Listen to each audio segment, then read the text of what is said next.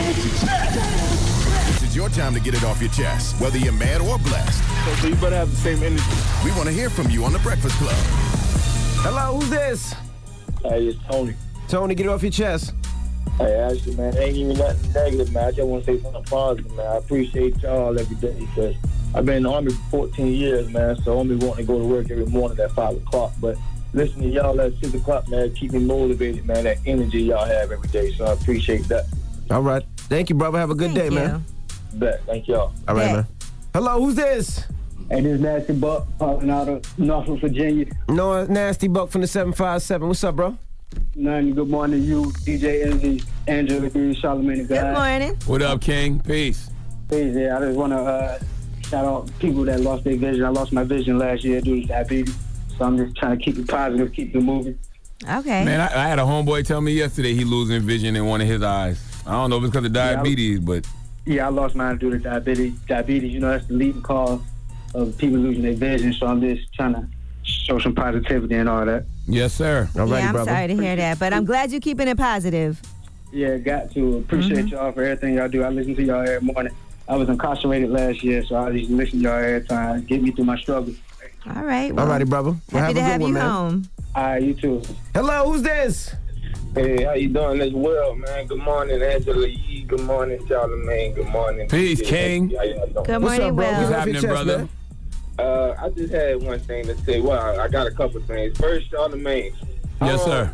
I heard advertising for him hair growth. Yes, I was sir. just wondering, does it make sense for a bald head man to advertise hair growth? Does it make sense? It's not just hair growth, though. I mean, That's a it's good hair question. growth. That's a great question, You bro. know, it's libido. You know what I'm saying? It's just, you know, being it's wellness in general, physical wellness in general. The check clear, bro. Yeah. No. All right, I heard that. You heard more than just a bald head on the commercial, though. And I said it on the commercial. I got a bald head. You did. And I'm like, what the this don't make no sense. Well, You can't curse, sir. A hair commercial, bald head. Okay, brother. Thank you for calling in. Have a good weekend, man. Hello, who's this? Hey, what's up? It's John. What's up, John? Get it off your chest. How you guys doing this morning? Good. How are you? Good. I'm great. What's up, Charlamagne? what's up, King? I got a bone to pick with you, sir. But Talk to me. kinda Talk like to a me. bone pick, but it's a compromise, too. So people always call you about being late, all right? Uh-huh. And you said your contract says you're supposed to be there, what, 6 after or something like that? 6:05. So 6:05, okay. My punctuality is pet peeve, but I'm going to let you live with your 6:05 as long as you come in the door saying, yo, yo, yo, yo, yo. Yo, yo, yo, yo, yo, yo, yo, yo, yo, yo, yo, yo, yo, yo, yo, yo. If you do that every morning, I don't care what time you get there. As long as we know you get Oh, my there. God. Yes, Don't sir. encourage I that. got you. All right. Thank you, man. That's a great compromise. I'm with that. Oh, my goodness. Hello, who's this? Snack Man. Oh, Oh, my God. Snack Man, our resident comedian. What's up, He's Snack not Man? our resident comedian. He must be doing it at your house. I thought you were locked up, Snack Man. Where you been? Good morning, Angela. I wrote a new joke for you. You don't hear Okay. anybody else up here? Y'all be trying to make fun of him. All right, go ahead, man. We're ready, Snack Man. All right. How can you tell when you're in a relationship with a black woman? Oh, boy. Oh, my God. gonna Okay, be Snack bad. Man is not black. I just want to point that out.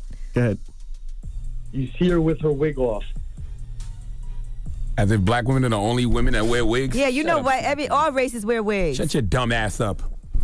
I want to come to your shows one day just to boo the hell out of you. Where your next show at? He hung up on his own. I didn't even have to hang up on him. Damn. I want to come to his show and just heckle the hell That out of wasn't him. a good one. Boo! Get it off your chest. Race jokes better be funny. 1051. If you need to vent, hit us up now. It's The Breakfast Club. Good morning.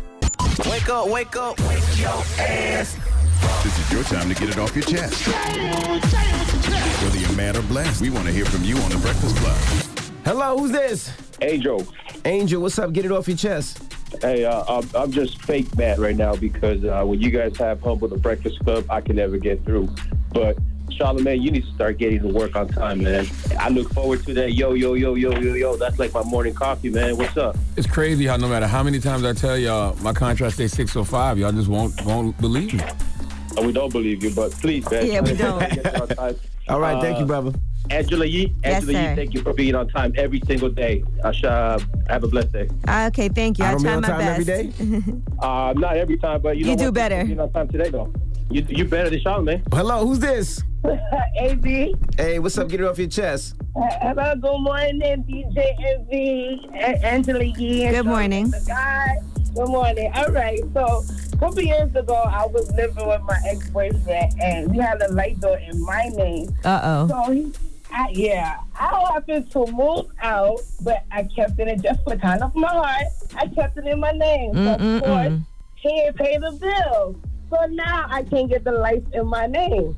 So now here, 2 years later, I ran down to him, and me and his girlfriend had got into an argument over the situation. Remind you, I was arguing with him, but she wanted to jump in. First of all, the reason why he owed me this not because I wouldn't have sex with him while he was with her. So for her to come at me, I'm like, my girl, you better thank me because if it wasn't for me, you wouldn't have your boyfriend right now. And you wouldn't have had no lights. Exactly. Like, so, thank you. So who paying the light bill now? I don't have magically. I have lights. I don't know how, but magically. I can't get it in my name. And it's crazy. It's like, how you gonna do this to me? I just got a child and all that. That's messed up. I was doing something nice to you, and because I want to have sex because you had a girlfriend. Can I give you some advice? You gonna give us some? You gonna pay for a light bill? No, I'm gonna give you some advice. Oh. Okay. He's never gonna give you that money back. Nope. So no matter how much you try to harass him about it, all it's going to do is be stressful for you. So you just have to chalk that up as a loss and figure out how we're going to move on and move forward past this because all you're doing is putting some more stress and burden on yourself. You have to chalk it up and chalk him up as a loss, and he's a loser. Have a good one, Mama. Salem! Hi, y'all. Good morning. It's a real one birthday tomorrow. Hey, fam, it's a real happy one birthday. tomorrow. Thank you, guys. Envy, I know you're like the DJ king, so I wanted to say, can I request a song? It has to be a throwback because, we do throwbacks to this morning on Friday. It is. That's the crazy part. I want to. And it's your birthday? What you want to hear? Mac. Who? Return of the Mac. Return of the Mac. I got a homeboy who loves Return of the Mac. Salute Kaz, real life Kaz on Twitter. He loves that song, Return of the Mac. I do not know why. Has he ever heard Return of the Strap by Sada Baby? Well, I was going to choose Candy, too, but I was just like, no, let me just do Return Just like Candy. Those are classic records. Yes. All right, how about I play both of them for you, okay? I'll play Candy and Return of the Mac. Best. All right? Thank you, guys. Okay. Happy birthday, Salem. You should have been supporting us from the beginning, and I'll get that on for your birthday. Not the beginning, but she's been around a while. She's been around a while. Not the beginning. We've been here for a whole 9, okay? You guys are the best. You guys have a wonderful weekend. Thank you. Have a great birthday, all right? Bye. Diamond! What's going on, Andy? Hey, you just got discharged from the hospital. What happened? You good? Well, 2 weeks ago, I had toe surgery. I had bunion removal, and I've been down and out for 2 weeks now. I couldn't walk or whatever, and I'm a teacher. I've still been working summer school this week. Then last night, I'm trying to help my sister because she just had a baby last week as well. It was crazy. She had a baby. And I'm trying to help her put together the playpen and bring the car seat to the car so he could go to his first doctor's appointment this morning. So I pulled the muscle doing that, and I took a pain pill from my surgery that the doctor prescribed me, and I took it without food, so I ended up getting sick. Nauseous. Yeah. Wow. Yeah. So then my stomach was hurting, my back was hurting, my chest started hurting, and everything. Diamond, you know what that means? She getting old. Sit your ass down. That's all. You're just getting old. Sit your ass down. It's a little. Your recovery time is a little slow because you're getting older. That's all. How old are you, Diamond? I'm only 26. Well, sit your young old ass down. Yeah. I'm going to sit my ass down. And I got surgery this Wednesday coming up for the other foot. I'm going to sit down. Oh, my goodness, Diamond. It ain't been a hot summer for me. All right, Diamond. Well, I'm in the club this weekend since you out and about. You want to join me at the club just one last time before your surgery? Hell no. Not with this boot on my foot. That's right. Pull up in the handicapped parking space. Jump out. Or roll out, either or. Nah, I ain't doing that. Nah. All right, Diamond, have a good one. All right, get it off your chest. 800-585-1051. If you need to vent, hit us up right now. It's The Breakfast Club. Good morning. The Breakfast Club. Morning, everybody. It's DJ Envy, Angela Yee, Charlamagne the Guy. We are The Breakfast Club. We got a special guest in the building. She's back. Miss Kathy Griffin. Welcome back. Hey, Kathy. What's happening? Very excited. She got a new movie out. Hell of a story. Hell of a story. A feature film. A docu-comedy. Yes. That's I right. felt so bad for you watching it. Did you watch it? I almost teared a little bit. Oh, my God. Thank They were really effing you up. Honey, it's raw. It is like ugly, no makeup Kathy crying. So the first third is straight up documentary, like iPhone, and then the second 2/3 are comedy concert. But it is, there's a little meat on the bone. It's funny. Hopefully you'll laugh more than anything, but it tells the whole Trump story. And the doc part gets me in real time. Do you think this is it? Like, is this it when it comes to the Trump story, the whole severed head discussion? Do you think you got it all out? I think I got it all out, but I realize this photo will be with me the rest of my career. Well, let's just tell people, because a lot of people might not know what you did. What? Everybody knows. She did that for a whole hour last time she was here. Envy, you're crazy. You sound crazy. We have a zillion new listeners. There was a picture. Envy, she just told this story last year on The Breakfast Club. I know, but we had way more stations from there, just in case. Now I'm going to be at the Academy Awards, probably. I'm going to get a lifetime achievement at least. Well, I do want to say, in telling what happened, it is a great story of resilience. Thank you. And your documentary, because what it does show is that you were blacklisted. You had to go overseas. Yeah. Why was she blacklisted? Tell them why, Yee. And promote yourself. It's for taking a picture. I took a very innocent, covered by the First Amendment photo of myself holding a mask of Donald Trump. Hold on. Trump. Sorry, it's hard for me to vomit when I say that. With ketchup all over it. And then the Trump folks put it in what I call the Trump wood chipper. Now, I will say when I was making the documentary part, even I didn't know that the photo went global that day. So we get to show how it was in newspapers. That's right. It was in newspapers in every language, in Chinese, Arabic, French, everywhere. So then they tried to associate me with ISIS, that I had joined ISIS. And I'm sorry to say there are people that believe that to this day, which is very bizarre. Did your mother really think you were in the club? My mother watches something called Fox News. It's a little embarrassing. And yes, she totally took Sean Hannity's side. And she thought she was in Club Al Qaeda? She thought I was in Al Qaeda. She kept saying that. Why did you join Al Qaeda?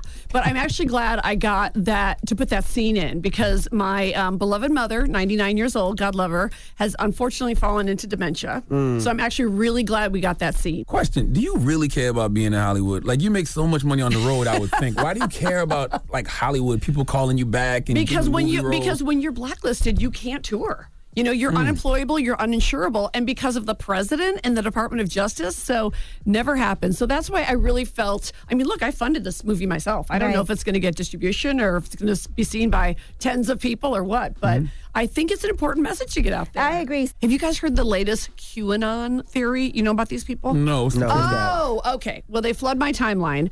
And number one, they think I'm a pedophile and that I do child trafficking with Barack Obama and Hillary Clinton. Okay. Sounds very reasonable. Very reasonable. And they also think that JFK Jr. is going to come back from the dead and be the new vice president instead of Mike Pence. Kathy, why are you giving that any energy or any attention? Why? Because the FBI came to my house the day I filmed the special, and they did a no-knock. And they came over, which means bad. Like, usually they call if they think it's like kind of a threat. They call my attorney if they think it's kind of a bad threat. When they just come over without saying we're coming over, the day I filmed the comedy part of the film, they came over and they said that, you remember the MAGA bomber, the pipe bomber guy, Cesar Sayak? So they had captured him, and they had told me prior that I was already on his kill list.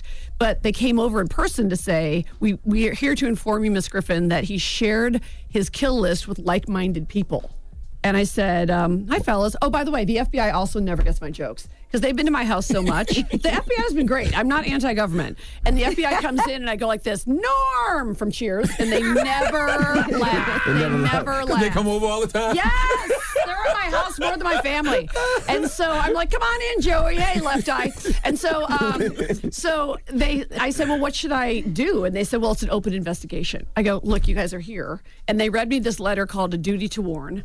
And I remember the female agent was shaking, the paper's shaking, and I'm thinking, okay. And I go, I have a performance tonight. Am I going to get shot on stage? Which is the way the Trumpers want to kill me the most. They want to shoot me on stage, cut my head off, and then put my head up my you-know-what, and then shoot me again. They're very direct. Okay. And they said, can you open your mailbox 10 feet away? I said, I'm 5'3". How long do you think my arms are? You're not Miss Incredible? Right? Yeah. And I want to get one of those grabbers from As Seen on TV, like the old lady has with the grabber, and then MacGyver, like a second one. So I don't know what to do. Every time I open my mailbox, I just go kaboom and hope for the best. All right, we got more with Kathy Griffin. When we come back, don't move. It's The Breakfast Club. Good morning. The Breakfast Club. Morning, everybody. It's DJ Envy, Angela Yee, Charlamagne the God. We are the Breakfast Club. We're still kicking it with Kathy Griffin. Charlamagne? How did you heal from the trauma of all this, though? Did you go to, like, therapy or something? Oh, yeah, therapy. Okay. I mean, at one point I was going 3 times a week. Yeah. Like, I was like, what are you doing tomorrow, doctor? I'll be here. How do you know your therapist's not a Trumper? Oh, I asked him. Okay. Oh, it's like I open with that. Okay. I'm like, hi, who'd you vote for? I mean, I just can't even play anymore. And if you didn't vote, then we also have a problem. So you had a lot of therapy? A lot of therapy. And also, I mean, like, and this is corny, but like really, thank God for comedy. Thank God for comedy, because no matter what, I just lived for those shows. And overseas, they just ate it up because the audiences there were like, what is going on in your country? And so it was great doing the shows, and that kept me going. But it was a grind. And like I said, the airport stuff was scary. And there were a lot of incidents in the States, too. Like a guy pulled a knife on me in Houston, and I was playing like really beautiful halls. Like I played Carnegie here in Radio City and Houston. I think I played either Symphony Hall or the Opera House. And it's on YouTube. You can see it. There's some guy and he's wearing a Trump shirt. And he's waving a knife all over the place. Wow. And how do you get the knife in? You got to... He was outside. Okay, gotcha. Your assistant also quit during the tour. Yes. What happened? It was a rough tour, so maybe it was too much for him, but the timing wasn't great. It was like 2 a.m. in Vienna. And so then my boyfriend and tour manager, don't judge, we were, on our own. And then there were, various means of security, which I don't discuss in detail because that's the first rule of security. But there was a lot. And so you just have to try to think of everything. It's like you never know where it's coming. I was actually giving a speech at Oxford about the First Amendment. And I didn't go to college. Oxford, Can you imagine? And so the driver dude that was taking me from the airport to the hotel, he said, I recognize you from the picture. And I said, well, first of all, let me just apologize for Trump. I'm really sorry. We're working on it. It's a whole thing with gerrymandering and the Electoral College. I'm like trying to explain the whole thing. And he goes, well, I'm from Morocco. And I said, oh, God. I said, well, sorry about Trump saying, Africa is what whole countries. And he goes, he didn't say that. He's the best president the world has ever seen. Wow. And I go, sir, I don't know where you get your news, but honestly, he said that about Africa. And I go, and he thinks it's a country, not a continent. And then the guy says to me, and I was then with my assistant, and it was pouring down rain, so I'm sorry I couldn't run out and walk to the hotel. And he goes, if we were in Morocco, I would cut your tongue out right now. He said that to you? Damn. Oh, yeah. So was he an Uber driver? No, he was with Music Express. Okay. And I called the vice president, and I got him fired, but I also filmed it. So That's I have learned to whip out that phone camera when necessary. Yeah. I was wondering how are you and Kris Jenner friends? It seemed like y'all wouldn't get along at all. I have to because she's, killed people. I mean, I can't prove it, but I'm pretty sure one time I was driving to Vegas and I saw her with a shovel and a Rolls Royce, and I haven't seen Lamar Odom since. Wow. Now, that's all I'm saying. Yeah. She, I can't prove she's killed. No. I get along with her because, for 10 years, I just called them dirty whores. And then they were mad at me. And finally, they just came around and they were like, oh my God, you're like kidding. I go, yeah. I went there for Christmas Eve. Really? Can you believe it? I walk in, the first one I see is Pobs, right? Kanye. And so I call him Pobs because he thinks he's Pablo Picasso. Just play along. Okay. So he has Pablo on his sleeves.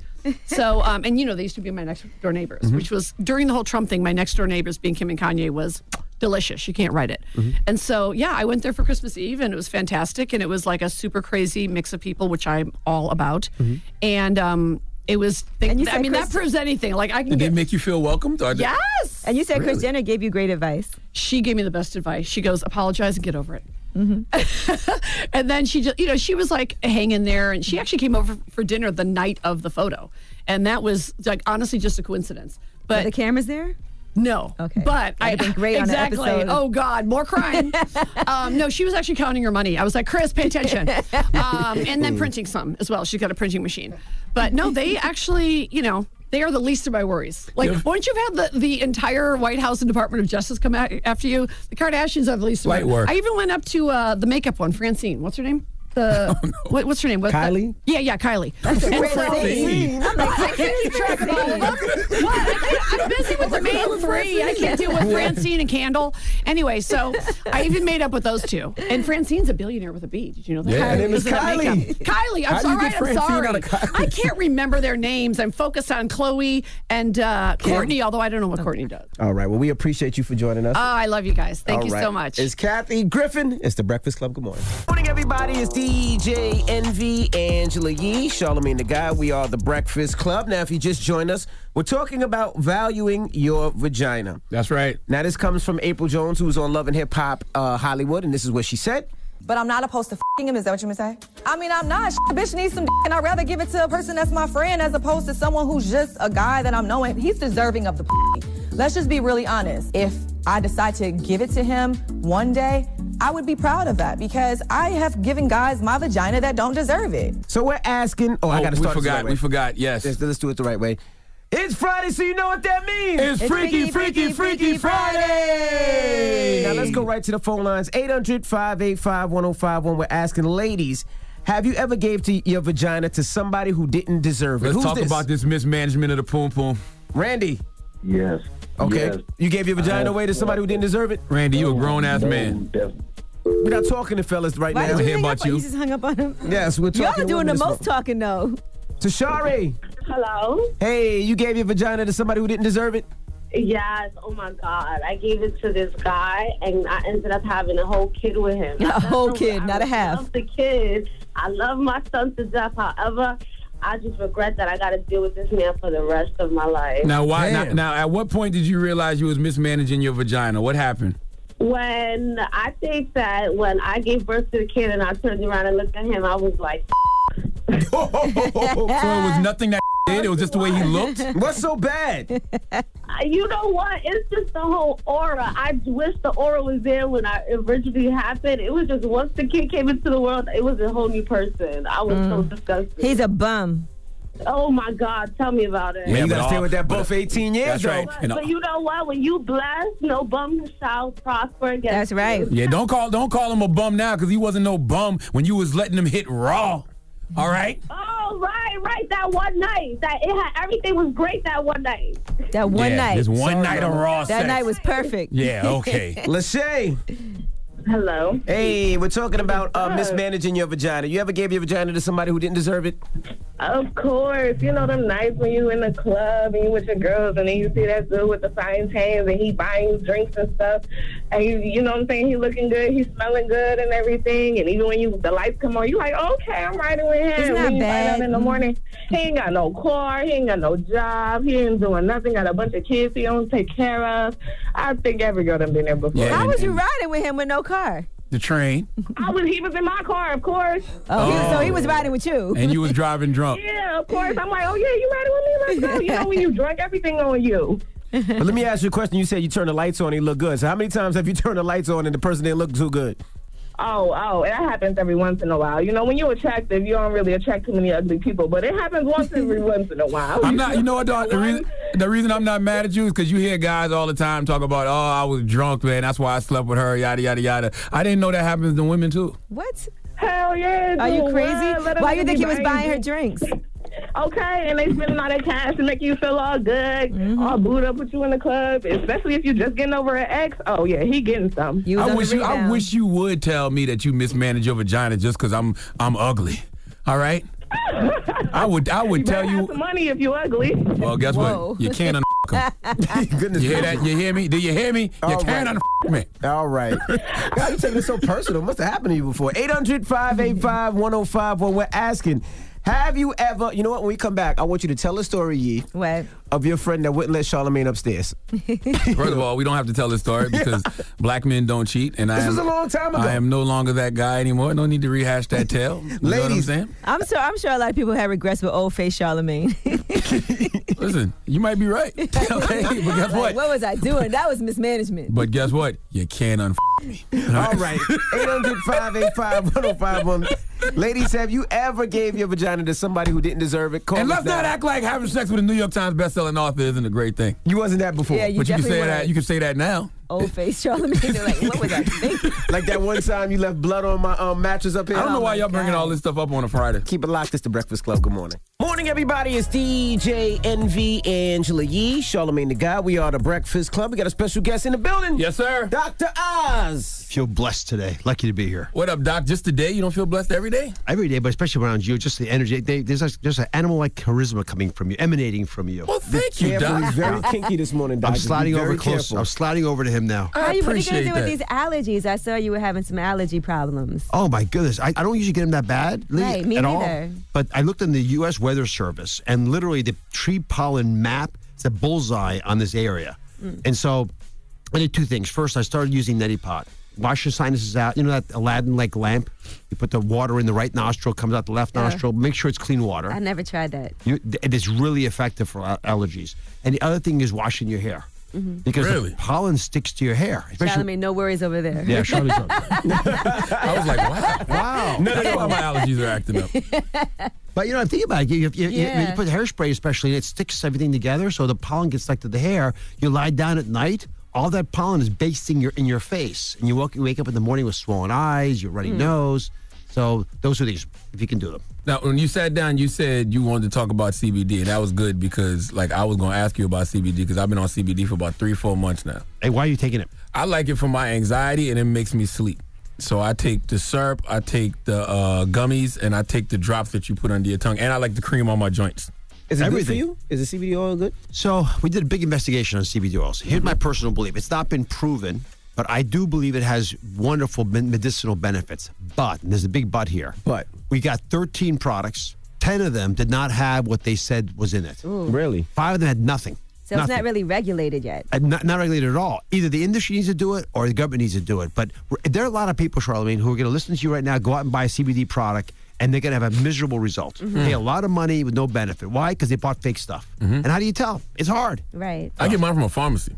The ones that we've tested were sold in pharmacies.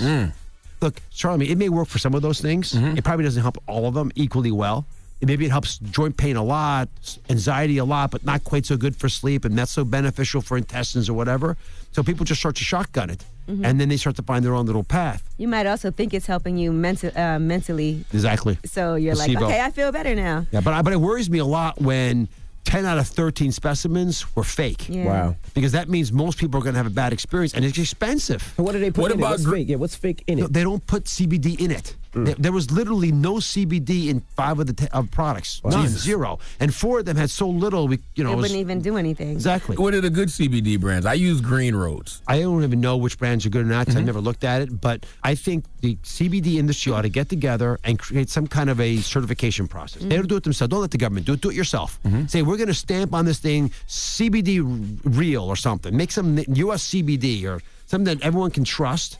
But if in the meantime, go for big companies. The bigger the company, the more likely they're going to be giving you real stuff because they're going to be going out of business otherwise. Yeah, I never thought about it. I just assumed it was good because it was in the pharmacy. No, not at all. That's one of the problems running into. I tell you, we have so much misinformation about things because of moral hang-ups. That's one of the problems we're having with hallucinogens and magic mushrooms. That's psilocybin, yeah.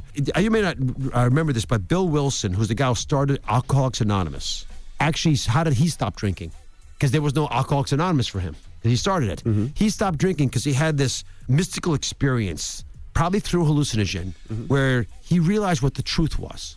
And that got him to realize that alcohol wasn't his path. He tried to get LSD into the AA program through the 50s and even into the 60s he was trying to do it. Why? Because he realized that for some people, if they weren't going to be able to meditate their way to peace, inner peace, there was maybe a hack, a one-time deal where you could take LSD just one time, have a new view of the world, and reset yourself. Let's think about it. What is addiction? Addiction happens because you create a fence around yourself to protect you, right? You build these little walls, and you don't realize till it's too late there's actually a cage. Then when the world doesn't react the way you want it to react, you panic. You get depressed. You start resorting to drugs. You start that's what PTSD is. PTSD is you have this triggered event that just sort of locks you into a spot where you're all handcuffed. You can't move.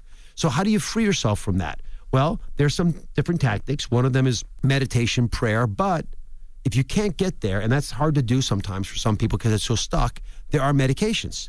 Some of the most important medications are actually hallucinogens. LSD, psilocybin, magic mushroom, ayahuasca. And this is I'm not talking about raving in concerts. That's the worst way to do this stuff. This is not for recreational use, which is why I don't like what they're doing in Colorado. I think we ought to, however, free doctors to take care of patients. Have you ever tried any hallucinogens? I haven't, but I'll tell you why. I don't have a problem that I think it would help. I don't smoke. I don't drink. But listen, if I was a smoker, I would think about it. And the data from the most recent study, 80% of people who are smokers, they stop smoking after trying with a doctor one of these hallucinogens, and 2/3 still weren't smoking after a year. These are huge success rates. And it was one time. Same for alcoholism, same for PTSD, and depression may be the most important data because people kill themselves for depression. And if you can reset, like, you know, you turn your computer on and off if it locks up. That's basically what this is doing. So that's what hallucinogen is. What the is the word? Hallucinogen. That's what they do. That's what they do. Reset you. Hallucinogen resets you. It allows you to see a world that you never realized existed. Now I did try mushrooms before. Y'all know that. What was it like? It was a nice experience, but my thought is this, right? Because I've always heard to take any hallucinogens, if you're not in a good frame of mind, if you're depressed, it actually makes it even worse because the hallucinations that you have are kind of a reflection of what's going on in your mind. So I've always been told, like, not to take it if you're feeling that way. Well, the doctors that I've spoken to on this topic say it needs to be guided. Right. So you take the pill, you lie down, you have to have this person make you feel safe. That sometimes the journey is not a happy journey because what you're going through is not happy. But if you feel safe, then at least you're not scared during the unhappy journey. I did it so long ago, but I would never go out and do it. We were in the Poconos, actually, me and my friends, and we were in the house, and we weren't going anywhere, so I felt safe, and it was a good experience. And how did it change you afterwards at all? I felt very clear-headed afterward. Really? And I wished while I was on it that I would have been able to write certain things down because it does make you have a lot of different types of thoughts, but I just wasn't able to do that. Before you leave that topic, so apparently, I don't know this for a fact, but apocryphally, Steve Jobs, creator of the iPhone, Apple, would take micro doses of LSD every day and then walk around meditating to the LSD he just taken, and then he would write the ideas down. Right. And that's how you got the smartphone. All right, we got more with Dr. Oz when we come back. Don't move. It's the Breakfast Club. Good morning. Morning, everybody. It's DJ Envy, Angela Yee, Charlamagne the Guy. We are the Breakfast Club. We're still kicking it with Dr. Oz. Maybe I'm from a different place, right? Like I see people who, when a kid don't act right, oh, he has ADHD. You know, if something's going wrong, oh, they have this type of problem. If something's going wrong in their life, oh, they have mental illness. And it feels like people are using this as an excuse. And it feels like it's a trend, it's a fad. And a lot of people that are affected by it are not getting help, and a lot of people are just using it as an excuse. I think it's a wonderfully wise insight. People crutch off these things. Some folks have problems that appropriately need to be treated. A lot of times people were worried that big illnesses were being ignored, but there's a bit of a victim mentality. And I'll say I'm ADHD. Well, maybe you are.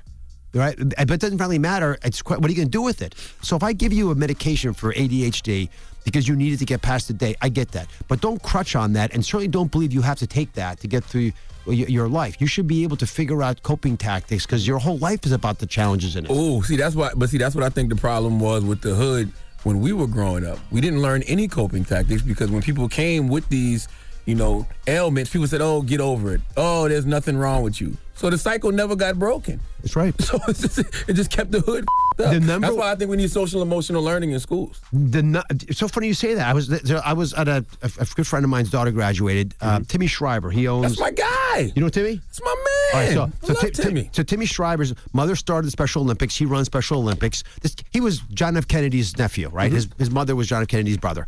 We teach kids how to do math in school. Yeah, learn math. You got to learn the math. And if you're going to be good in life, you got to know how to do a little bit of math. But if you can't cope, if you don't have emotional coping skills, I think you're speaking to, which is why Health Corps and other groups like that, Tim's on the advisory board, by the way, of Health Corps for that very reason. I don't know how to get people to realize this. It is the biggest disservice we do to our youth. And I go to schools all over the country, and it makes me want to cry when I see them unable to do the coping skills that my coaches taught me in sports. I didn't learn it in English class. I learned it on the football field. Or you can learn it playing music, or you can learn it in fashion show. You can learn it many places, but you're in the hood, you don't learn it at all. Exactly. Even learning how to treat each other, how to interact with each other. None. Do you think they should change some of the curriculum in schools now? Yes, we're waiting. It's like I feel like even some of they make us take so many different math classes, and a lot of times we don't use any of that stuff once we graduate. We have an 1830s agrarian system of education. It was built in a different country, basically, right? Our nation. But in 1830, kids had to go out back to the farm in the summertime. We had different tactics that they had to learn. It was very rote. All the kids were together in the same class. Look, we can be better than this. We need to reform education, not by throwing more money at it, but by focusing on things that make a difference for the ability of these kids to succeed. That's what's always kept our country successful, is that we didn't straitjacket our youth. Now, should we wash our chicken or not? No, definitely not. Don't wash your chicken? I wash my chicken. I'm not going to not wash my chicken. When you wash your chicken, okay, so why do you wash chicken? To get the bacteria off it, right? Clean it, yeah. Clean it. So when you wash your chicken, you spray the salmonella all over the kitchen, everywhere. It just splatters everywhere. Then you put the chicken into the oven, and the heat from the oven would have killed that salmonella anyway. But it's all in the sink, and we wash it with hot water. No, it doesn't always go in the sink. People wash their salad in their sink. When you splatter the water on the chicken, it goes outside the sink sometimes. It's been looked at. That's one of the problems. And that makes sense. And you also touch the chicken then. You touch chicken with your hands. But you have to touch it anyway. Well, we take our chicken. I use it with I grab with two fingers, but you can use prongs as well. Throw it in the oven and let the oven sterilize the chicken. Really? Yes. Then you don't have it on your hands, touching the salad, on the rest of the counter, your face, your mouth, by mistake. But what if you're like, okay, so say you take it out and you have to bread it, you have to put breadcrumbs on it, flour and all of that. Fried now. Right. Okay. But you could also put that. You could put that in the oven as well. We don't have any of that things. We don't do that in my household. But any type of preparation that you have to do though is still going to get the salmonella. No matter what you do, there's no incremental benefit of watching the chicken. Really? If you wash it, you're not killing salmonella with water, believe it or not. Black people mad right now. Right. Yeah, I ain't gonna lie. I know you told me not to curse, but that's some white people. We gotta wash the chicken, Doc. Come on. No, it doesn't. There's no benefit, please. What you said makes perfect sense, though. That's what they've been saying in all the articles. But I still gotta wash my chicken. No, save some lives here. Come on now. No more. Listen, make that our anthem for the summer. No more washing chicken. Put it in the oven. Let the oven do the work for you. I've been washing chicken my whole life, and I've never had salmonella. I know. You wouldn't have had it anyway. You're wasting all that time washing chicken. What about washing your legs? Well, let me ask you, how do you wash your bottom? That's the more important question. My ass? Yeah. I got two different rags. I got one rag for the body, and then I got a rag just for my privates. No, but I'm talking about when you go to the bathroom day in and day out, like you go to the bathroom in the next couple hours. Poop. Front to back. When you poop, how do you clean your bottom? Front to back. This is getting kinky, though. This is getting kinky. Okay, no, just real quickly. Go like this. Purse your lips. Whoa. That's what your ass looks like right there. How do you know? Because biologically, do it again, Charlamagne. I'm suing Dr. Oz. I don't know. That just made me feel uncomfortable. Do it again. Yeah, that's his ass. That's his ass, Dr. Oz. Go ahead, Doc. So, you see the two. If I were to biopsy the skin around the lips, it's the exact same as your ass has. Oh. Exact. Really? Yeah. So this tissue looks the same as tissue down below. If I were to get stuff on my lips, would I take sandpaper, toilet paper, and go like this? No. No. You wash it with water. So you don't wash your ass? With water. I always do. But not soap? Not soap. You don't wash your mouth with your lips with salt. If I spilled some of your grape juice, by the way, on my lips, I wipe it with the water. I wipe it like this. Well, what's cleaner, your mouth or your ass? Interestingly, they both have tons of germs. Yeah. And the mouth has anaerobic germs, which are the ones without, they're both a problem. Because I would think I put more stuff in my mouth on a daily basis. Well, you sure do. We know. You sure do. Shut up. But you know what I mean, right? Yeah, we know what you mean. I think people will be using moist wipes. I take toilet paper, I spit on it to moisten it, or use a sink. Whoa. Yeah. Some freaky you guys on this morning. Wait, you spit on toilet paper and wipe your ass? Yes. Because that way it's not. What if you use a wet wipe? Wet wipes is okay too, but wet wipes mess up the sewer system. I went over to Brooklyn. I put it in the garbage, not in the toilet. That's part. That's to do that. Mm-hmm. You're not supposed to put wet wipes in the toilet. Wipe your ass? Yes, and so take it, fold it up, spit on there, and then you wipe your bottom, and then it's a moist wipe basically on your bottom. Throw that in the toilet because it gets dissolved perfectly. And you're good to go. But isn't it still wet tissue? Yeah, then you got toilet paper stuff in your ass. Well, no, you want high quality toilet paper, please. I mean, they don't do cheap quality stuff. High quality spit. You need your mama's spit. You know your mama's spit that can clean off everything off your face. You need your mama's spit to wipe your ass. All right, don't move. We got more with Dr. Oz when we come back. It's the Breakfast Club. Good morning. Morning, everybody. It's DJ NV, Angela Yee, Charlamagne the Guy. We are the Breakfast Club. Dr. Oz is here. Yee. Now, what are your thoughts on Alabama and these crazy. Anti-abortion laws that they're passing in Alabama, or that they've passed? I'm really worried about it. I tell you, I've taken care of a lot of women who've had issues around childbirth. The problem with the law as it stands now, and I think the law was really only passed to generate a Supreme Court challenge, but most women don't know they're pregnant. And it's 2 weeks past your last periods when you have to decide by. Well, yeah. I have people on the show all the time right? who never know they were pregnant, even when they were delivering. 50% of women don't know they're pregnant when they're pregnant. Jesus. So you're asking women to decide almost instantaneously if they're pregnant or not. And it's also banned in case of incest and rape. And so I don't quite get it as a doctor. And the other thing is this whole thing about heart beating. Mm-hmm. I mean, there are electrical changes at 6 weeks, but the heart's not beating. If you were to say, starting from when we can hear the heart, like when the heart's really doing something, that would be different. That's not 6 weeks, though. Right. So if you can define life by a beating heart, then make it a beating heart. And what really concerns me is I feel like it's banning safe abortions because women, if they're determined to do something, it just won't be done safely. So if you're determined to get an abortion, which has happened in the past, it'll be done in a dangerous way, and it could actually kill you. It's, as a doctor, just putting my doctor hat on, it's big time concern because I went to medical school in Philadelphia, and I saw women who'd had coat hanger events. I mean, they're really traumatic events that happened when they were younger, before Roe versus Wade, and many of them were harmed for life, emotionally discarding anyway. Right. At a personal level, I wouldn't want anyone in my family to have an abortion, but I don't want to interfere with everyone else's stuff because it's hard enough to get into life as it is. And I think the rule that most Americans seem to support is if the child was viable outside the womb, then you don't want to kill that child. Mm-hmm. If the child was not going to be able to survive outside the mom, then the mom runs the show. This is a hard issue for everybody because I get it, but just being logical about it, if you think that at the moment of conception you've got a life, then why would you even wait 6 weeks? Right? Then an in vitro fertilized egg is still a life. Then you would have to get rid of everything, like Plan B. Everything goes away. Well, Plan B would be considered criminal under some of these laws. I mean, as a doctor, they said that they're going to lock doctors up if they perform these abortions. How did that make you feel? And would you still perform? Because some doctors said, I'm still going to do it regardless. In Alabama, I think your primary responsibility is to your patient, and the reason they say they're going to lock doctors up is because people don't want to say they're going to lock the moms up, because no one wants that. Right. Do you think this abortion ban could be self-preservation for the white race? Because white people are dying more than they are giving birth, and non-white women aren't having babies. And no, I think that's again another effort to stimulate people to fight instead of dealing with the real issue. Now, everybody's trying to get their summer body. Yes, look, we have our Drink Fresh juice here that I did, and that I think has been really good for people to drink all natural, organic juices, no sugar added. I'm having the beet gingerade. Yes. And I should point, beet is one of the best ways to get of building red cells. Mm-hmm. So I already feel energized. And ginger helps with the nausea because sometimes Charlamagne can nauseate Yes, me. he can. Yes. But not beet today. is great right before you work out, too. That's You got to what watch I him when he always try tries to have beets in nauseate the you. morning. You He made does us that for a sick reason. talking about spitting on your ass. I know. That was But weird. Did he turn you on? Because you went right back to that. What's the healthiest way to lose weight for the summer, Doc? Huge study just came out looking at this. Actually, the U.S. government helped support this. They took this group of people, 31-year-old healthy people, and they put them on one of two programs. And they put them in basically a lockdown area so they could only eat what they were given. It's the same, by the way, they both had same numbers of fats, carbohydrates, everything, proteins. Half of them got it from whole food that came out of the ground looking the way it looks when you eat it. And the other half got it through healthy processed food, like baked potato chips and like fiber sticks. Right. So again, same basic macronutrients, but half got from whole foods. The other half got it from processed things like soy isolates, but the exact same nutrient content. The group that got it from whole foods lost 500 calories a day. Wow. That's they used to work, they weren't hungry.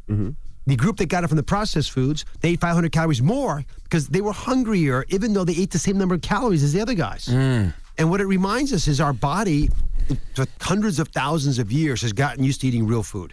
And so when we try to process the food, even if we're making healthy processed foods, it doesn't quite work. You can't trick your hormones. So the reason skinny people get skinny, the reason you lose weight fast, you're not hungry. And why aren't you hungry? Because you ate whole food. So eat whole food, but low carb version of it. Gotcha. So real protein, real fats, but not animal fats, but vegetable fats primarily. And the best way to do that is primarily be vegan. I eat what's called a pegan diet. So it's vegan with a lot of meat. Oh my gosh, that's not nowhere near vegan. With a lot of meat. Not a lot, but you think about it. I did a study on the show. We had 20 popular diets. That's Jewel. The two most popular ones were vegan and paleo. Right. So if you the problem with vegan is you get lonely because no one wants to be around you because you can't eat because you can't eat at any of the good places. And then paleo is you're only eating meat. So you can we made the pegan diet. We had millions of downloads, free by the way. Everyone can download it on DrOz.com. But the pegan diet is vegan food with a little bit of the protein being swapped out for meat. or other sources of. What about stuff like Beyond Burgers, Impossible Burgers, all of these? I love them. Me too. They're great. Beyond Burgers are and so many places are selling them now. Yeah, well, listen, you can get vegetable-based foods. It's better for the planet. Listen, everyone worries about the gas emissions and coal plants. What's destroying our economy in many ways is the way we eat so much meat. So I don't mind a little bit of meat, high quality, but make it the side dish, make it the accoutrement. Don't make it your big slab, because animal farming is going to create environmental issues that we're all going to have to cope with. So again, don't get rid of all of it, just temper it a bit. Yeah, I read those Beyond Burgers. I think I read this weekend that they're not good for you because you don't know what's in them, and they say they're going to start genetically modifying Beyond Burgers now. Well, there's something called Memphis Meats that are already, they make them from cells, but that's the future. We're making that from cheeses and eggs. You're going to be able to make synthetic versions of these proteins that taste like, they're not just mimicking meat. They actually taste just like the meat, because you don't have to grow meat with a cow eating grain. You can grow meat in a test tube. But what is it, though? That's not even plant-based if they're doing that. No, it's you're putting the exact same things that animals would eat into the meat, and that's why it tastes just like it. And it actually is literally the chemical structure is identical to the meat you'd get from a cow. And that's good for you? It looks so similar that it's hard to say that it's bad for you. But some of these other burgers are just plant-based alternatives to it. But I wouldn't be harsh on these, Charlamagne. We're gonna have to find alternatives to the way we're eating right now. And people love their meat. Yeah. I like eating meat. So we're gonna have to give people. Yeah, Charlamagne loves meat. Yes, he does like meat. So Pegan diet. Pegan. You know what Pegan stands close to? What? Pegging. Well, yes, of course. Okay, you ever had a pegging diet? No. Where did that even come from? What is going on here? Tell people where they can hear you every day, Dr. Oz. Go to DrOz.com. Check it out. Oh, listen, we're on Fox 5 here in New York, but we're all over the country. It's we just finished our 10th season, by the way. Congratulations. Yes, congratulations. Hey. And thank you for coming up here all the time. You know, some people that listen, you are their doctor. Well, God bless you. Thanks for having me on. All right. Well, we learned a lot from Dr. Oz today. Wipe your butt, spit on the toilet paper, and wipe. And the pegging diet is healthy. Oh, my goodness. All right. It's the Breakfast Club. Good morning. It's gonna be a donkey, because right now you want some real donkey. It's time for Donkey of the Day. So if you ever feel I need to be a donkey, man, hit me with the heat. Did she get donkey today? Please tell me. I have become Donkey of the Day. The Breakfast Club, bitches. You're a donkey. Yeah, Donkey of the Day goes to a 31-year-old man named Vinicius Porto. Now, Vinicius is an Uber Eats delivery guy who's making a delivery in Hackensack, New Jersey. Dropping the clues bombs for Hackensack, New Jersey. All right? Vinicius delivered a bag of food to a 23-year-old customer. And the customer noticed the bag was unstable. Has that happened to anybody in here before? No. Would you eat some food from Uber Eats if the bag was unstable? Probably. You still would? Yeah. Oh, okay. I'm hungry. Well, let's see if I mean, it depends. Did it look like it was accidentally unstable when you picked it up, or was it rummaged through? Was the food all sealed up inside? Well, let's see what you think after you hear this story. The woman, she felt like y'all. She didn't want to eat the food because the bag was unstable, so she rushed over to the Ford Explorer that Porto was driving to question him about the open bag, and then this happened. This 31-year-old Uber Eats delivery driver is charged with lewdness after a customer says she caught the driver, Vinicius Porto, pleasuring himself outside her Hackensack home. The 23-year-old woman says that Porto delivered an unstable bag, which she found odd, so she went out to ask him about it. As she approached his car, that's when she saw him. Police say she recorded the incident before he left the neighborhood. Police were able to identify him from the video, and he was arrested. Well, first of all, let me give KYWCBS3 the credit they deserve for that news story. Also, I want to say by pleasuring himself, they meant masturbation, right? Yes. That sounds pleasurable for him. Wow. I would love to know what she ordered to eat. What if it was jerk chicken? The irony, right? Well, Vinicius Porto. Oh, that's a good one. That was a good one. Vinicius Porto, after delivering an open bag of food, went back to the car and saw a young man applying the old handbrake. Clearly, this 23-year-old woman looked amazing because he took a mental picture and couldn't even wait till he got home to badger his witness. Now, I am so glad this young woman didn't eat her food, because any man that would churn his butter at 4:45 p.m. in a Ford Explorer in the middle of New Jersey, broad daylight, definitely would eat some of her food before he dropped it off, even if he just took a fry. The thought of him taking the sausage hostage and then touching your food. Now, I must say, this young lady is quick. because she pulled out her phone and shot a video of Porto trying to make stomach pancakes before he sped off. And cops tracked down this guy. He's a resident of Newark, and they slapped him with a summons of lewdness. On a brighter note, Vinicius is starting a new company called Uber Beats.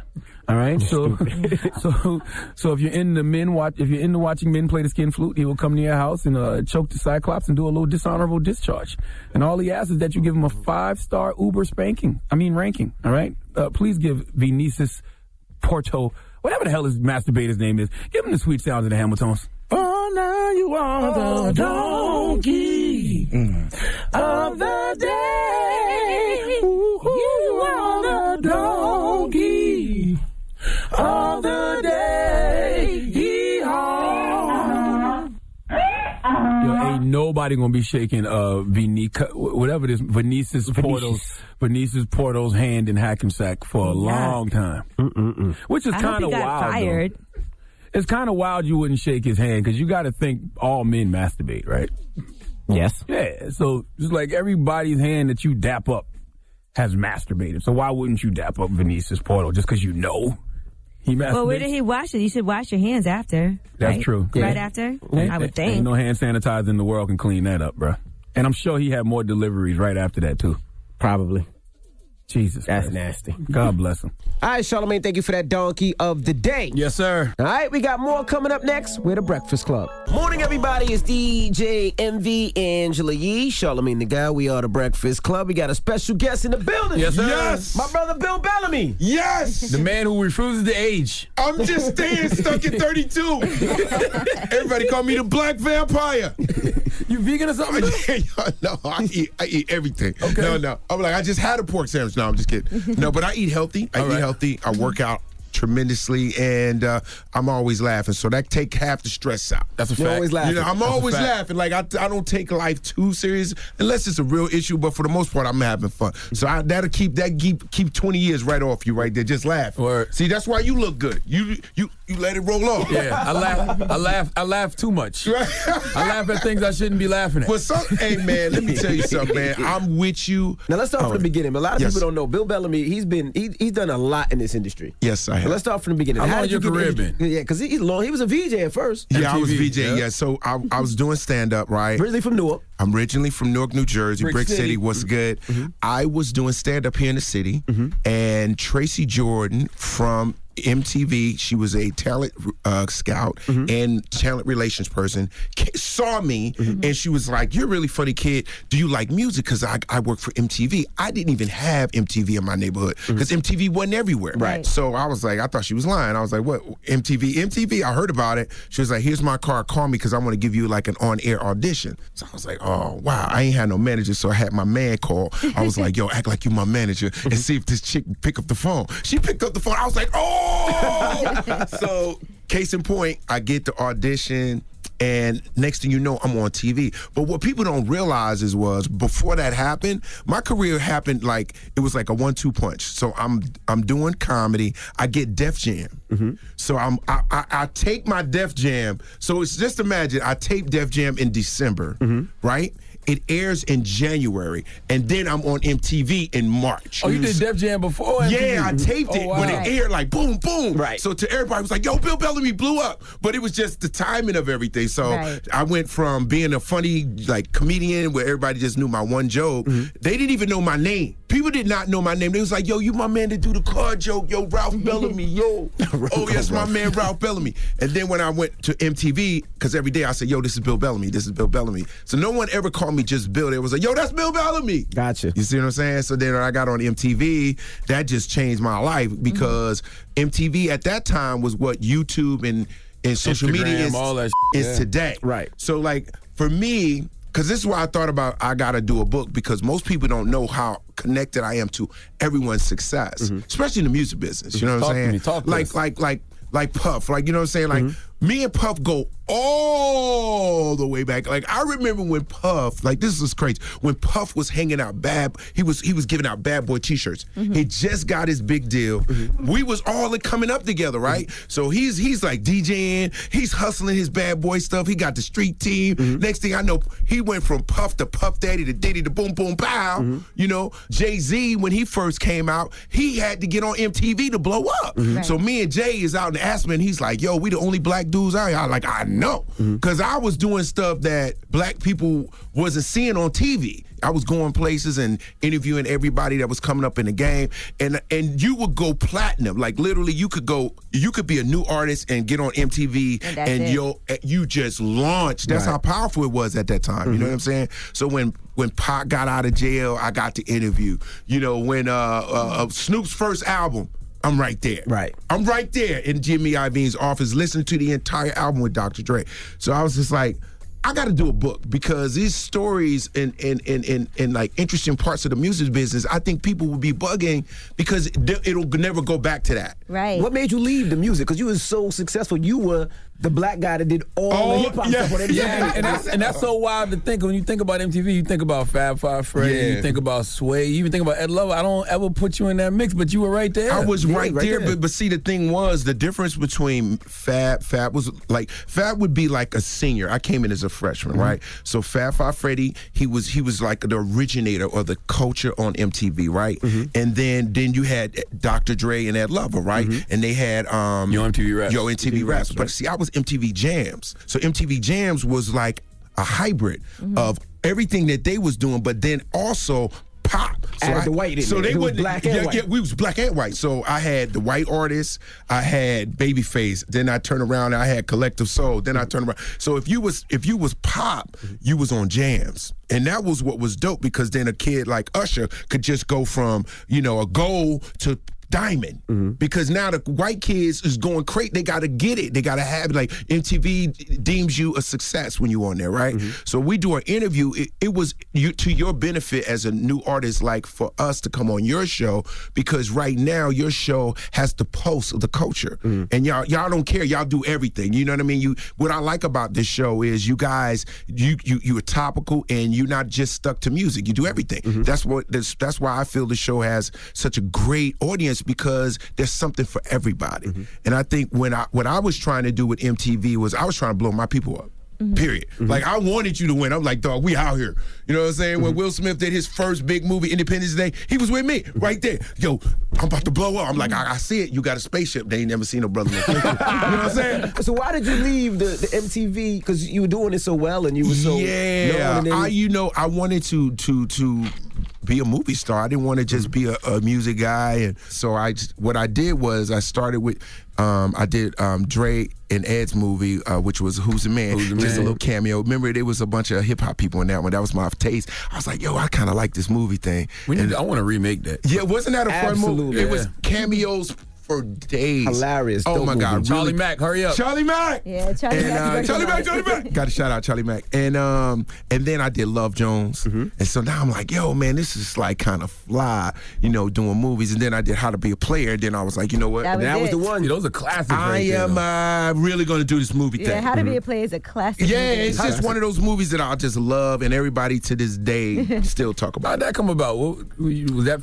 straight from MTV? Russell was like, you're handsome, you're charismatic. I think this will be a fabulous movie for you to launch your career. You're fantastic on MTV, but I want to make you a movie star. Then that's boom. So you produced it. Def Jam produced that. Yeah, that was Def Jam movie and Island Pictures. Yeah. Did that ruin you in real life? Did women really think you was a player? Oh yeah. There he go with that. He probably was back then. But I was, but not like to the people think like literally like I was, but not like that. Like if you see my movie, I ain't even wash up. I was like, yo, I'm nasty. Like if you watch the movie, I just be leaving chicks' house. I don't even wash my hands. Nothing. I'm like, yo, I ain't even, nothing. I'm like, yo, I was wild, and I had like 7 chicks in a day. That's a lot, you know. Yeah, he was doing too much. I was doing too much. That was way too much. So, but in real life, it was interesting. What I learned from doing movies is when you do a role that people like gravitate to, they think that's really you. Like when I was in Love Jones, people didn't like me for about a year. I was just playing like that was in the script. I was just playing. Chicks was like, yo, no, you really dirty like that. How you gonna do Lorenz Tate like that? You supposed to be his man.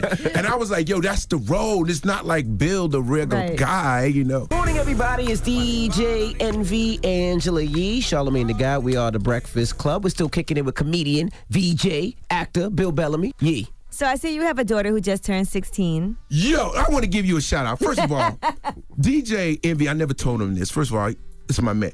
You the only dude that really made me like, I should have had more kids. You ever see how many kids he got? I love it. I got 5. Yo, you got the real family love. I love it, like, man. I got 2 and I tapped out. Yeah, but I mean, you got dick. Like they go in sizes. Like, I'm like, yo, who does that, yo? I'm like, maybe, and then y'all do the cute outfits. I be like, yo, I should have had 3 more though. Why'd you tap out? I got scared, bro. Cause I not really. No, I was just good. I got my girl, I got my son, and I was like good. Like I didn't even think about it. Like, and when I see this dude, I'd be like, yo, another daughter or son could be cool. So what you waiting on? I'm not doing it now. Why? The gap is ridiculous. His gap is ridiculous. No, His it's not. daughter's 16. 16. My daughter's 17. My daughter's 17, and my youngest is 2. How do you do it? Just because You take your out, you put it in the vagina, you pump a few times, and don't get out. And don't stay in there. Just put your elbows up. You have any kids? 3. So you good? Yeah. None. What you waiting on? I don't know. I've never tried to get pregnant. I've always tried not to. You always try. You scared. You kick it. Get off. She kicking you in your chest. You ain't gonna do that. What did you do with it? But maybe. This is fertile. It's coming. Anyway, can I tell y'all something real quick? And I just want to ask you because I've been thinking about this because y'all talk about topical stuff. Are these new straws messing with y'all? I hate them. Oh, I hate these them. cardboard straws. I hate them. Have you ever had one in your mouth yet? I hate them. I hate them. It's weird. Yeah. I hate them. It's just weird, bro. They're trying to keep us from littering, but that make me want to throw it on the ground. It gets soggy too. Man, I went to the movies, man, and in the movies you watching the movie and you let it sit in there too long, and that thing collapses. Yes, bro. sir. Like a flaccid penis. Oh, bro. I don't know about that, but. It's like a cardboard box. Yeah, he always go left. I'm like, What happens? The worst. Is that all you can think of? I mean, that's of all the million thoughts. Like a weak in your mouth. What is wrong with Charlamagne? I was just making sure you How you get this job, bro? He said the straw breaks down like a flaccid penis. Like a flaccid penis in your mouth? But listen though, be honest, isn't it like a flaccid penis? No, it's How not. would he know? I don't know that. What I that's know like what in it his tastes mouth. like. I know what it feels. It feels like you have. What? You said you know what it tastes like. No. I said I know what it feels like. When you have that cardboard straw, don't it seem like a box? Like you ever cut up a box? You ever cut up a box after you got something? Absolutely. It tastes like what the box would taste like. Like the box if you just had box in your mouth. It's just Bill, how poor was you in Newark, bro? That's usually you ain't never had a box? No. I mean, I eat box, but not that kind of box. Is Shaq your cousin? Or was you? Yeah, man. Everybody didn't have money at first, bro. Yeah. You know what I'm saying? We came from something, man. Yeah. Cats was eating Shaq boxes. because Shaq made the NBA when he was like night 20, man. Yeah, he acted like Shaq was rich when he was little. It was the same. He had the same money I had. None. And we was talking about all this. Did you ever trademark booty call? No. Oh man. They still use that to this day. Yo, I heard it. I literally heard it on the TV show yesterday. Damn. People use booty call like it just came from them. They don't know where it came use it from. and don't even know where it came from. Like I see, it's always a reference in a movie or a TV show, and I'm like, yo, but who was thinking of that in '92? Right. 1992. Did you know that you were going to be, renovating homes? Did you know that? No. See, if you would started that in '92, you know how many more homes you have right now? What's wrong with you, Envy? Why didn't you have the foresight? I don't know, Bill. How did you come up with that term? Do you remember the first time you used I remember. It? I remember exactly how I came up with the joke. It was because at the time Mike Tyson had went to jail. He was in Indiana, and this girl went to his hotel room. So I read the article because that's how a lot of jokes come from reading. So I read a lot. And I was like, yo, that is crazy as hell. She went to his room like 3 in the morning, and she was like, I don't know why I'm up there. I'm like, that's crazy. That's crazy. Everybody know what that is. So my roommate at the time, I was like, yo, that ain't nothing but a booty call. He was like, yo, B, what is that you just said? I said, that's a booty call. Everybody know what it is. I ran to the Uptown that night, right? Let me show you how God worked. So I shoot over to the city. I go to Harlem. I'm up at Uptown. And that night, everybody was there. It was a bunch of good comics, and I was supposed to go on. They kept putting me last, right? So Charlie Barnett went on that night, and Charlie killed. Like I don't know if you ever been to Uptown back in the day. When you killing, they stomp the ground like this. They used to stomp the ground. So he killing this. I'm like, oh my. So Kevin Brown came up to me. He was like, yo, B, man, I'm gonna ask you a favor. Can you come back next week? And I'm like, oh. Come on, man, I've been waiting. I'm like, come on. My car probably gone. I double parked.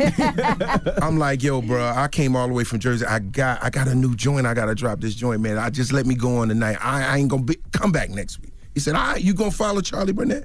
I said, yeah, I got it. I got something. So what I did was I started with my closer because I knew my closer was a banger. What was your closer back then? I don't remember. I just knew it was a banger, so I worked backwards because he killed it. Right. So I was like, oh shit, I got to start, baby. I got to start with my closer. Keep that energy going. Keep that energy. So I started my closer, and I threw the booty call. Like I did 2 or 3 jokes. I had them, and I threw a booty call, and the place exploded. I said, oh! Russell Simmons was in there that night. That's what's crazy. Had I not went on, HBO was in there. That was the night I got Def Jam. Wow. And that's how, and so case in point, I do the joke, everybody's going crazy. Russell runs around the back. He's like, yo, what's that? What's that booty call thing you just did? I want you to do that on my new show. These are my HBO executives, and we're going to do this thing. We bringing this vibe to television. That's how I got Def Jam. Wow. So if I would have just went home, nobody would have never happened. Wow. Is that not crazy? That's nuts. Thank you for reminding me. Wow. Well, Bill Bellamy's going to be at Caroline's this week. Thank you, man. Tonight, 7:30, 10 p.m. and Saturday, 7:30, 10 p.m. And write that book, man. Yeah. I'm doing the book. Done. Right here on The Breakfast Club. You heard it's going down. Bam. All right. Well, it's The Breakfast Club. It's Bill Bellamy. Yes, sir. All right, so let's talk about Double Down. Now, first of all, I just want to say I've seen them around and known them for quite some time, and I know you guys as powerhouses in this industry, right? Behind the scenes. I've done some work with you also, and I was excited to see that you guys are coming out with a book. So let's talk about Double Down and what it actually means, because it is physically like doubling down as in blackjack or, playing cards. Exactly. Totally is. We wrote the book because we wanted to democratize success for people that look like us. And that was kind of the main focus when we actually sat down to do it. When you think of doubling down, it's about surveying your professional and creative landscape and then really figuring out a place where you have an opportunity with a calculable advantage and then going all in. So it's going all in on the edge that you got. All right, so let's talk about how different you two are, because even though you guys are twins and grew up doing similar things, like you talk about flipping these Guess sweatshirts. Yes. When you were in school, in Catholic school. So talk about that and that kind of idea that you had where you saw a space that you felt like you could make some money, and then that's when you took a risk and said, we're going to invest our money and flip these Guess sweatshirts. Yeah, so we basically saw space in the market for girls to want what we wanted. At age 14. Yes. Yeah. You guys are from Brooklyn, huh? Yeah, Brooklyn? we're No, from yeah. Brooklyn. Sounds like it. Go ahead. Yeah. We had to get our hustle on. That's what I said. Yeah, and then I said Guess, so I knew it was Brooklyn. Yeah, because we were rocking it. So that was when Guess was in style, and we went to Catholic school, so there was dress down day. What school? Bishop Kearney in Bensonhurst. Yep. So on dress down day, you brought it. So we were like, what if we can sell Guess sweatshirts to the girls? And there was a store on the Upper West Side in the city that was selling it for discounted prices. So we were like, let's pool together our birthday money and holiday money and put together like $400 or $500 and buy a bunch of sweatshirts. We'll wear it. Real? They were real. Okay, They were just legit. checking. They were legit. And then we ended up wearing it to school. We had the rest in our backpacks, and everyone was like, "Oh my God, we love that one. We love that one." We were like, we got "You one can for get you, you, and you, and you." And then we sold it, and then we started doing that. A couple of seasons we did that. Yeah, for? we did it for about 2 or 3 seasons. Yeah. Now, you guys also discussed the different ways that you can be successful, right? You can be an entrepreneur, start your own company, or you could work within a system. Exactly. And so that's where the difference came in for both of you. Right. Yeah, and I think when you look, the book is based on our 8 principles, but it shows that you can define your own level of success. So Antoinette took a path where she's more of an intrapreneur, and then I'm more of an entrepreneur where I start businesses to drive change, and she steers companies to really drive change. In the book, you say you both say to work backward from where you want to end up. What do you mean by that? A lot of it is to manifest it, right? So we talk a lot about... It's not about wishful thinking. It's about listful thinking. We write lists for everything. So we think once we put it on paper, we see our trajectory and we hold ourselves accountable. So when I was 21 coming out of college, I said I want to be a producer and I want an Emmy by the time I was 35. So no matter how many long hours I had to work, late nights, weekends... I've been on I was on 4 canceled shows. I never gave up because I had my eye on the prize, and that prize was getting that Emmy. And then by the time I was 32, I had won 2. And you realize all that's part of the process. Yeah. 1,000%. And I think we're all about being legendary, not temporary. There you go. So, and you have to not let the status quo kind of beat you up and tell you how you're supposed to do things. You can define that. Yeah. Now, you guys have always also had a sense of style throughout your entire career. Do you think that plays a part in how people perceive you? How important is that when people come in and, we don't want to focus on how we judge somebody based on how they're dressed or their appearance, but what are your thoughts on that? I think fashion is huge. Some people may say it's frivolous and don't get caught up in that. Fashion is your armor, so that's the first thing people see as soon as they see you, and it's an extension of who you are and your brand.